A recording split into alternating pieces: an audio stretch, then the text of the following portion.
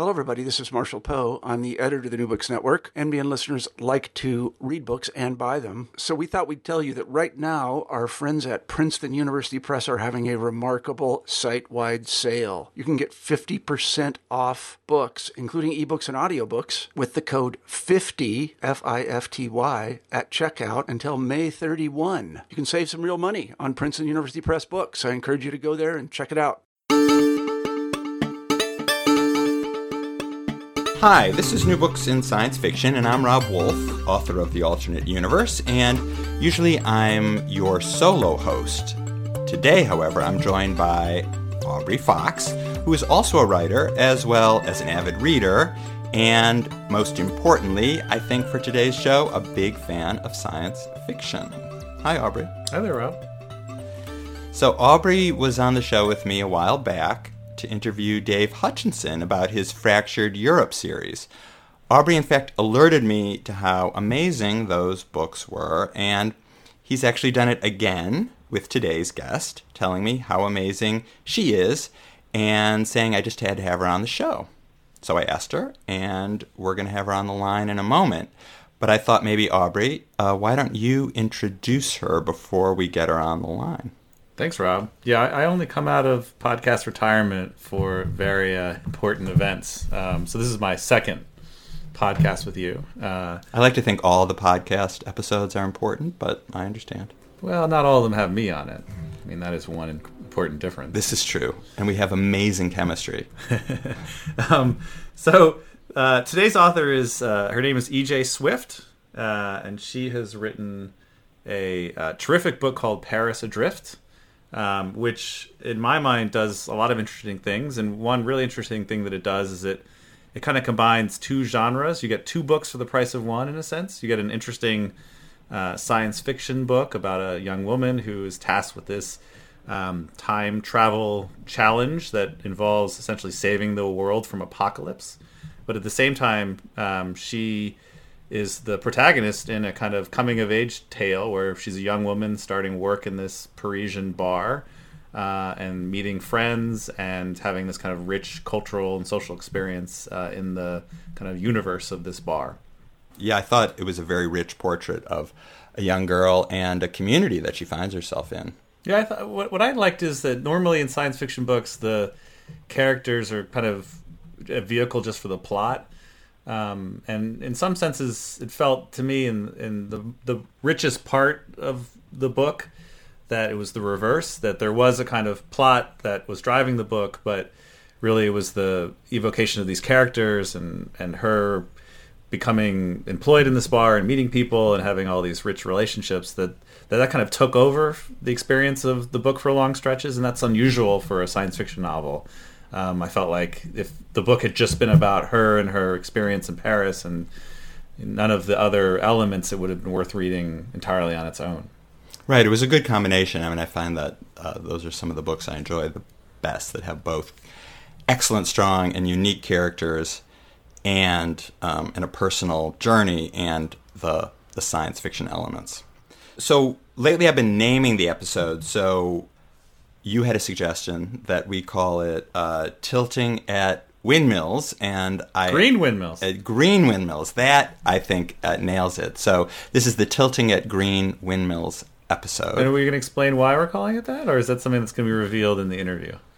Hopefully it'll be revealed in the interview, and if it isn't, wow, people will have to read the book. We'll be accountable for this. Yeah, exactly. So we have to weave this into the interview. Yeah, hopefully it'll come up naturally. Okay. Let's get EJ on the line.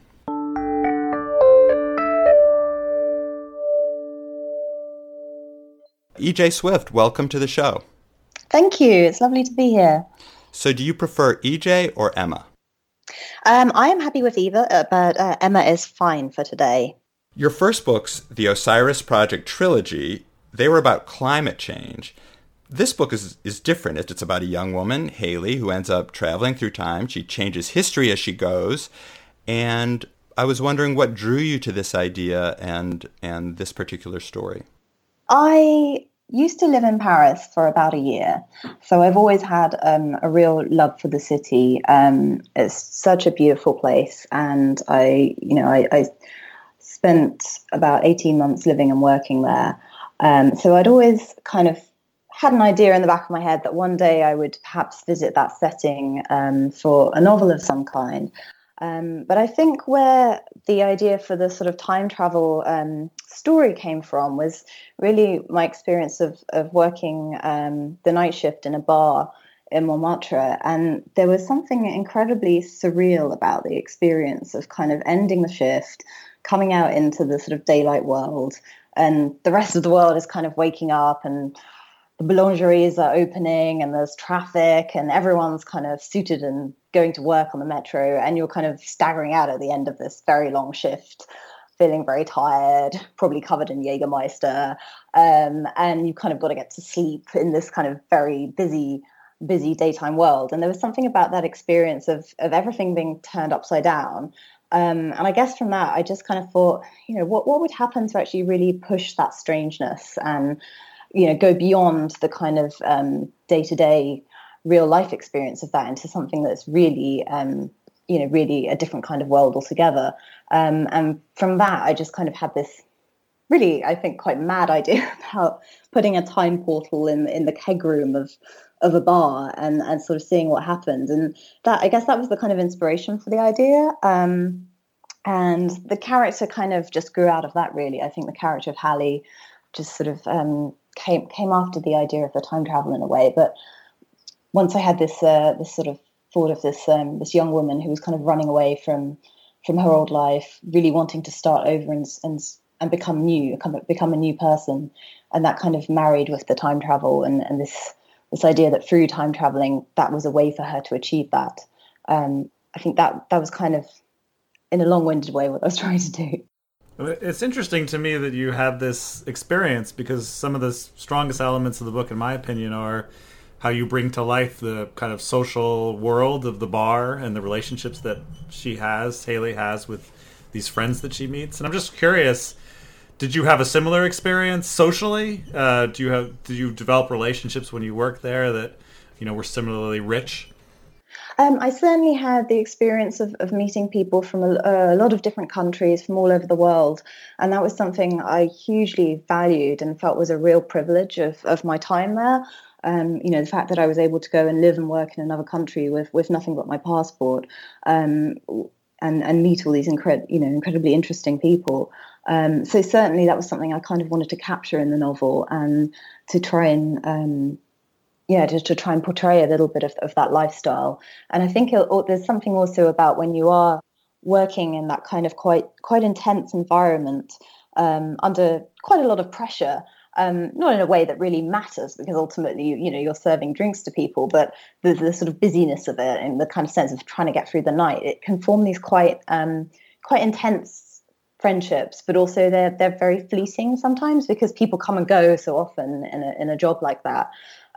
People come for a few months and they'd leave. I was only there myself for about 18 months, not working in the bar the whole time. So, yeah, I think that was something that I really wanted to try and bring to the novel.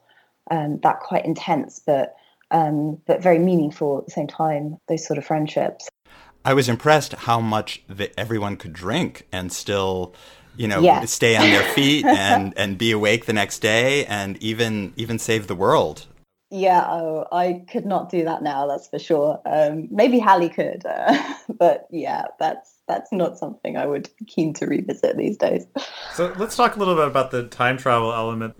Everyone who writes a time travel story has to invent a mechanism to carry it out. And there's probably as many devices for time travel as there are books about it. And you have an interesting scheme where you have something called an anomaly. You have incumbents, and you have, and I'll have to make sure that you explain the concept behind a chronometrist. I don't even know if I'm saying that right. Chronometrist. However you like. Can you just describe how you came up with the concept of these elements and how they play out, generally speaking, in the book? Yeah, like what is the anomaly? Maybe start with that. The anomaly is essentially the portal through which Hallie travels to different time periods, but it's a sort of more of an organic kind of being rather than a sort of technological fix, which is something I was keen to do because, as you say, there are so many different time travel mechanisms out there, and I was trying to think about something a little different. So it's kind of sentient, but not in a way that humans experience sentience. It could be alien, it might not be alien, it might be native to Earth. So I wanted there to be a little bit of ambiguity there with, where this thing actually came from. But in the way the travel works, each anomaly has one single incumbent, which is the traveller that kind of responds to it. So in this case, Hallie is the incumbent for the anomaly in Paris. But in terms of kind of where I had the inspiration from, it was kind of thinking about symbiosis in nature, which is something I've always been intrigued by. And obviously there's loads of different kinds of symbiosis. There's sort of mutually beneficial kinds, but there's also these quite parasitic and sort of sinister types of symbiosis, like the cockroach wasp is the example I use in the book, which is a kind of wasp that stings the cockroach and then uses it as a host for its larvae. So it essentially sort of hollows it out from the inside. So I also wanted there to be this element with the anomaly where it was both a kind of an enabler for Hallie, but it's also kind of the antagonist of the book in a way, because it's the more you travel, the idea is the anomaly kind of gets hold of you, and eventually you kind of become this disembodied being, which is what the chronometrist has become. She was one of the original travelers, and she's sort of traveled so many times that essentially it's kind of eroded her physical being, and she's now this kind of disembodied thing tied to the time stream, who doesn't have any physical presence in the real world. So that's the kind of danger for Hallie, is if she keeps traveling and keeps traveling, that is what she could become. And so during your answer, Rob himself went through an amazing arc where he wrote down a little note to me that said, "I want to be an incumbent." But then he heard about the wasp, and then he heard about the thing about losing yourself, and I think he probably is now no longer interested in being an incumbent. I read the book, so I do know that happens, but it's easy to forget in the beginning how much fun it seems to be an incumbent who finds your anomaly and gets to travel through time, and you forget about the chronometrist, where you're a disembodied spirit who floats in and out of birds and strangers on the street, which is what she basically does in order to communicate with Hallie. Yeah, that's the end game. So it comes at a big cost, but certainly you could have some fun for a while, I think. And I kind of like the chronometrist, although I guess she isn't always kind to the people who she very hosts. Forgiving, Rob. No, but I mean, I thought she was a humorous character, except when she ended up killing a few people along the way, but very almost incidentally to her. She didn't seem to care very much about that. I enjoyed writing her. I quite liked her. Yeah, she does have quite a warped view of life, I think. But then I imagine becoming disembodied would do that to you.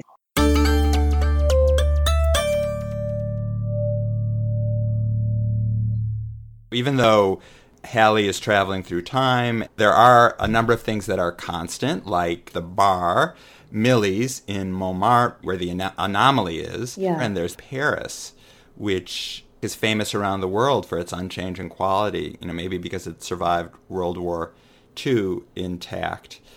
I mean, one of the things I love about Paris is it does have this incredible history. I mean, as any city does, really, but, at times quite tumultuous history. And there's so many different fascinating time periods that you could go to and explore. And there were some I had to kind of stay away from because they'd already been done elsewhere so well already.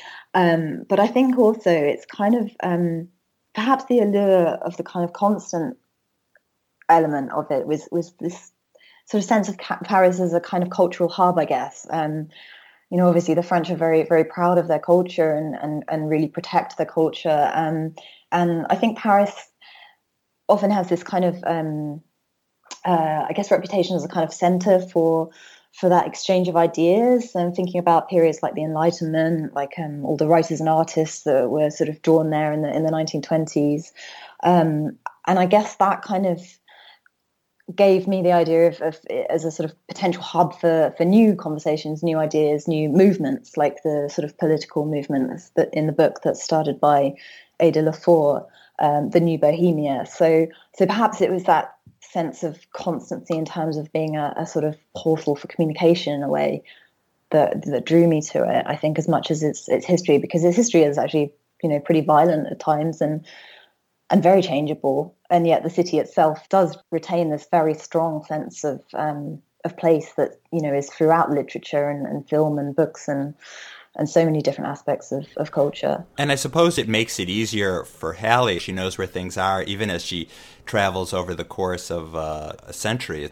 Yeah. She makes these observations about things that have, in fact, stayed the same. And I think, Paris is quite small as well as a city, so it is quite easy to navigate in that sense. You talked a little bit about how your experience working at a bar yourself inspired some of this book. And in our introduction, Rob and I were discussing how much we liked how strong the character development in the book was, and the world building, not science fiction world building, but the building of this social network. And what we remarked on in the intro was that sometimes in science fiction novels, the characters are just a vehicle for the plot. But in some parts of the book, it felt like the reverse, that the character development and the relationships between the people were more important for stretches of the book than just plot service. And so I just wonder, A, you can tell me if that was part of your point, but B, I guess it makes me think about science fiction and maybe the process of writing science fiction, if writers should be thinking about character development differently. And if you have any role models that you think do that well, that are able to service plot, but at the same time are drawing out really strong characters. I know that's a lot of questions all at once, but... I guess I don't feel that there should be a difference in how science fiction writers approach character to any other writer. But then I've never really thought about my own writing in terms of writing in a particular genre. I love science fiction because it has so many endless possibilities, and it's the biggest canvas available to you as a writer. So for me, I think character kind of comes first, regardless of what type of genre I'm writing in.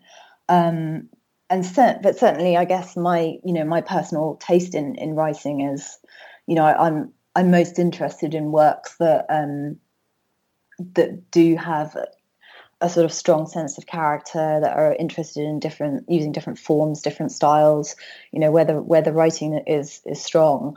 And I'm also interested in works that kind of push at the edges of those quite regulated categories. So a lot of the writers that I really love kind of are in that kind of borderline area, I guess.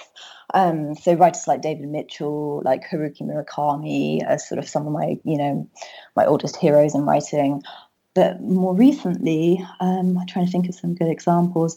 One book that I thought was superb was Speak by Louisa Hall, which kind of had 4 or 5 different voices, and it explores issues around artificial intelligence, everything from Alan Turing to a sort of self-aware artificial intelligence in the future, and that's a sort of beautiful example, I think, of mixing science fiction and characterization. Another example, I also love Sarah Hall, who is published as a mainstream writer, but her novel The Carholland Army is very much kind of dystopia, and again the characterization and the writing in that is just beautiful. So I think there's a lot of examples from both in science fiction and in mainstream that do both those things. But getting back to the plot for a moment, one of the challenges about the time travel genre, I think, is that it's obviously a resonant genre because many books are written in using this mechanism. People are interested in this idea of redoing history and changing one thing and what happens, but the range of outcomes is a little limited, and it's not really a hard science kind of topic. Like, you go back in the past, you change something, and we all know lots of things react as a result. But beyond saying that, there's not much more that you can do. And I guess I think of it as sort of a challenge for a writer. I was even thinking about a very popular book like Stephen King's 11/22/63, which is all about basically saving Kennedy from being assassinated. And you have 800 pages of novel, and then basically, spoiler alert, he realizes that what he did leads to nuclear holocaust, so he has to do a do-over. And so you think like, oh gosh, all this time spent on time travel, and he really was kind of stupid. He shouldn't have done it in the first place. And so I don't know. I guess I just wonder how you write around it. It's a very attractive genre. People love time travel books, but where you can take it is a little limited.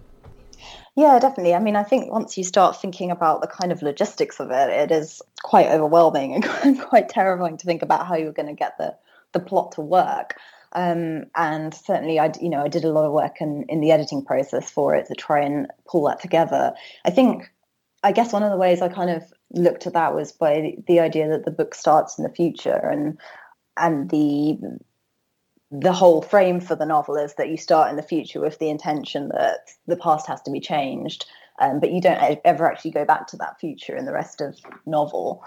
Yeah, it is a tricky one. I guess I wasn't thinking too much about the technicalities of it because, as you say, I was more interested in the character and the impact of that time travel, what that does to you as a person and what that means for Hallie and her kind of character development. And that was the driving force for me rather than the focus being on the plot, I suppose. Let me just say that I think I disagree a little bit with Aubrey in that I think, time travel books open up a whole world of possibilities. Of course, I guess... Phrase patent pending.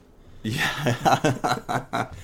Okay. They open up a universe of potential. No, I mean, of course... Okay, you do one thing and it's going to change things, but it's fascinating to think about the things you could change or not. Anyway, I think that there's a lot of good storytelling that could be done around it, which is exactly what you do. So maybe as a follow-up, let me ask a little bit about the different historical dilemmas and situations that Hallie finds herself in as she's traveling through time. She's basically on a mission which she herself doesn't fully understand until later in the book, to prevent a future apocalypse by, in fact, changing history. And I think one of the messages that comes through is that through small changes, through small gestures, really, you can have a big impact because without giving too much away, I think one of her first assignments is to prevent the construction of the famous church Sacré-Cœur, which she turns into... through really a few brief conversations, a green windmill, which becomes a new icon of Paris. She's sort of an architectural muse. Yes, I did want there to be, that sort of sense of this, that small actions can make a big difference. And I think one of the fun things and kind of thinking about how the time travel works was, okay, so she's got this mission that she doesn't fully understand. She needs to convince the architect to change his idea for the Sacré-Cœur into something very different. She has no idea quite what's going to come out of it. But then I had fun with that, playing then with the repercussions of the green windmill and what that symbolizes then in the present. So that was a kind of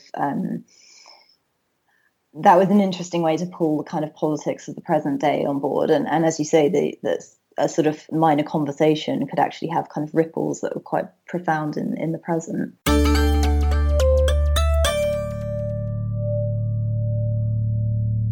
Everywhere she goes, I mean, every time period she goes, apocalypse always feels right around the corner, virtually. I mean, she ends up shortly after the French Revolution, which must have felt and was, in fact, very apocalyptic to French society and the people who lived through it. And then she ends up in the middle of the Nazi occupation of Paris, which is another horrific time. Yeah. And then we go into the future and we see a world in which Le Pen is an icon that people admire and has taken control of part of Paris and part of France. And I just got the feeling that you were reminding readers that we're always on the brink, really. Yeah, absolutely. I think, that's definitely something I wanted to kind of convey. And I think, that sense of how quickly we forget as well, all these kind of sort of endless conflicts. And there's a sort of point in the book where Hallie's kind of reflecting on that in the World War II section. And it, at times it does just feel like there's one thing after another. And, when will we ever learn? And I think the book did definitely take that message on more strongly in response to kind of the, current events and current politics and, the kind of disturbing rise of the nationalistic right that we're seeing, the sort of extreme polarization of opinion and populism. And I guess I just felt like I needed to engage with that, if I was writing about these periods in the past, that you can't really not engage with that in the present as well. So I think that message became stronger during the process of writing. Even this becomes more complicated in the context of the book because essentially the the people in the future who set all this in motion basically are creating a crisis to save a worst apocalypse. So there's a kind of trade-off inherent in that, like that you, for Haley, the crisis that's set in motion to save apocalypse creates for her a personal apocalypse, but for the people in the future, it is a better result for them. Yeah, they're kind of playing, I guess, the long game there, but there's always a price for it. Well, I just hope, when we, Aubrey and I last did a podcast together, we interviewed Dave Hutchinson, who like you, is also published by Solaris. Yeah. But we interviewed him on the eve of Brexit. Literally the night before. Yeah, literally the night before. And it was a monumental moment. So I hope now that we're talking about, Le Pen and nationalism, this is not a foreboding of... We may be the anomaly. Oh, right. Oh my God. Hopefully... Is something happening tomorrow that we don't know about? Anyway, okay, so... Well, right, there be careful. There was a worrying moment when I was, I think the book had pretty much been written and edited and signed off, and the French elections were coming up, and I was thinking, oh God, I really, really hope Le Pen doesn't get in. For many reasons. But yeah, I think, that again is something, when you're writing something like this that is set very much in the sort of present day, there's always the danger that things will have changed completely by the time the book actually gets out in the world. For the record, Dave Hutchinson was horrified at the idea that Brexit would actually happen. So even though it served to show the relevance of his plot. And so how did the book do? How are you feeling about that? And we should note it's only been out a couple months. It's hard to know kind of at this early stage, how it's doing in terms of sort of commercially, I guess. But I mean, I'm already working on the new book. I have, because there's always quite long lead-in times for publishing anyway. You've usually I'm normally stuck into something else by the time the book comes out. So, can you tell us anything about the new book? I'm happy to. I'm kind of going back to my interest in climate change and the natural world. And this novel I'm working on at the moment is particularly inspired by coral reefs and the Great Barrier Reef in particular in Australia, and the recent bleaching crisis, which has affected coral reefs all around the world, as a result of climate change. So it's kind of following 3 women across 3 different centuries, past, present, and future. And they're linked by a love of the ocean. So it's very much kind of engaging with the natural world and biodiversity and kind of the impact of industrialization on the environment and all those kind of issues. But there's definitely no time travel in this one, because I think I've done enough of that. This may be too general a question, but I wonder if European science fiction writers, you think, perhaps have different concerns or interests than American ones, if you have any thoughts on that or any observations. It's a difficult one, because I don't know if I'm widely read enough to really be able to answer that. And certainly, I mean, obviously, we don't have a huge amount in translation as well that's accessible. I'd love to read more non-British European science fiction in translations. I think that might give quite a different picture. I don't know. I mean, I guess the main trends I see that I've kind of noticed tend to be across both, which is the one on the sort of continuing interest in the post-apocalyptic. And then on the other side, there seems to be quite a movement towards more hopeful, more optimistic narratives. But I think I see that in both British and American SF, so I'm not sure on that one. This was great, and the book is terrific, as we've said, so congratulations. Thank you. No, I'm so glad you enjoyed it. Yeah, thank you so much, Emma. Oh, you're very welcome. So we've been talking to E.J. Swift, the author of Paris Adrift, which came out in February 2018 from Solaris. For more author interviews, check out newbooksnetwork.com and click on the Science Fiction Show link, or subscribe to the New Books in Science Fiction podcast on your favorite podcasting app. And I just want to point out, Rob, that we managed to get the phrase tilting at green windmills in the interview itself very naturally. That was the challenge we set out for us at the beginning of this interview. So yes. Thanks, Emma. Yes. You're very welcome. Our theme music is by Michael Aaron of QuiverNYC.com. The editor-in-chief of the New Books Network is Marshall Poe, and the editor is Leanne Wilson. Please consider leaving a review if you liked what you've heard today. I'm Rob Wolf, and today I'm with Aubrey Fox. Wolf and Fox, those are names you will never forget. And listeners, we couldn't do this without you, so thank you.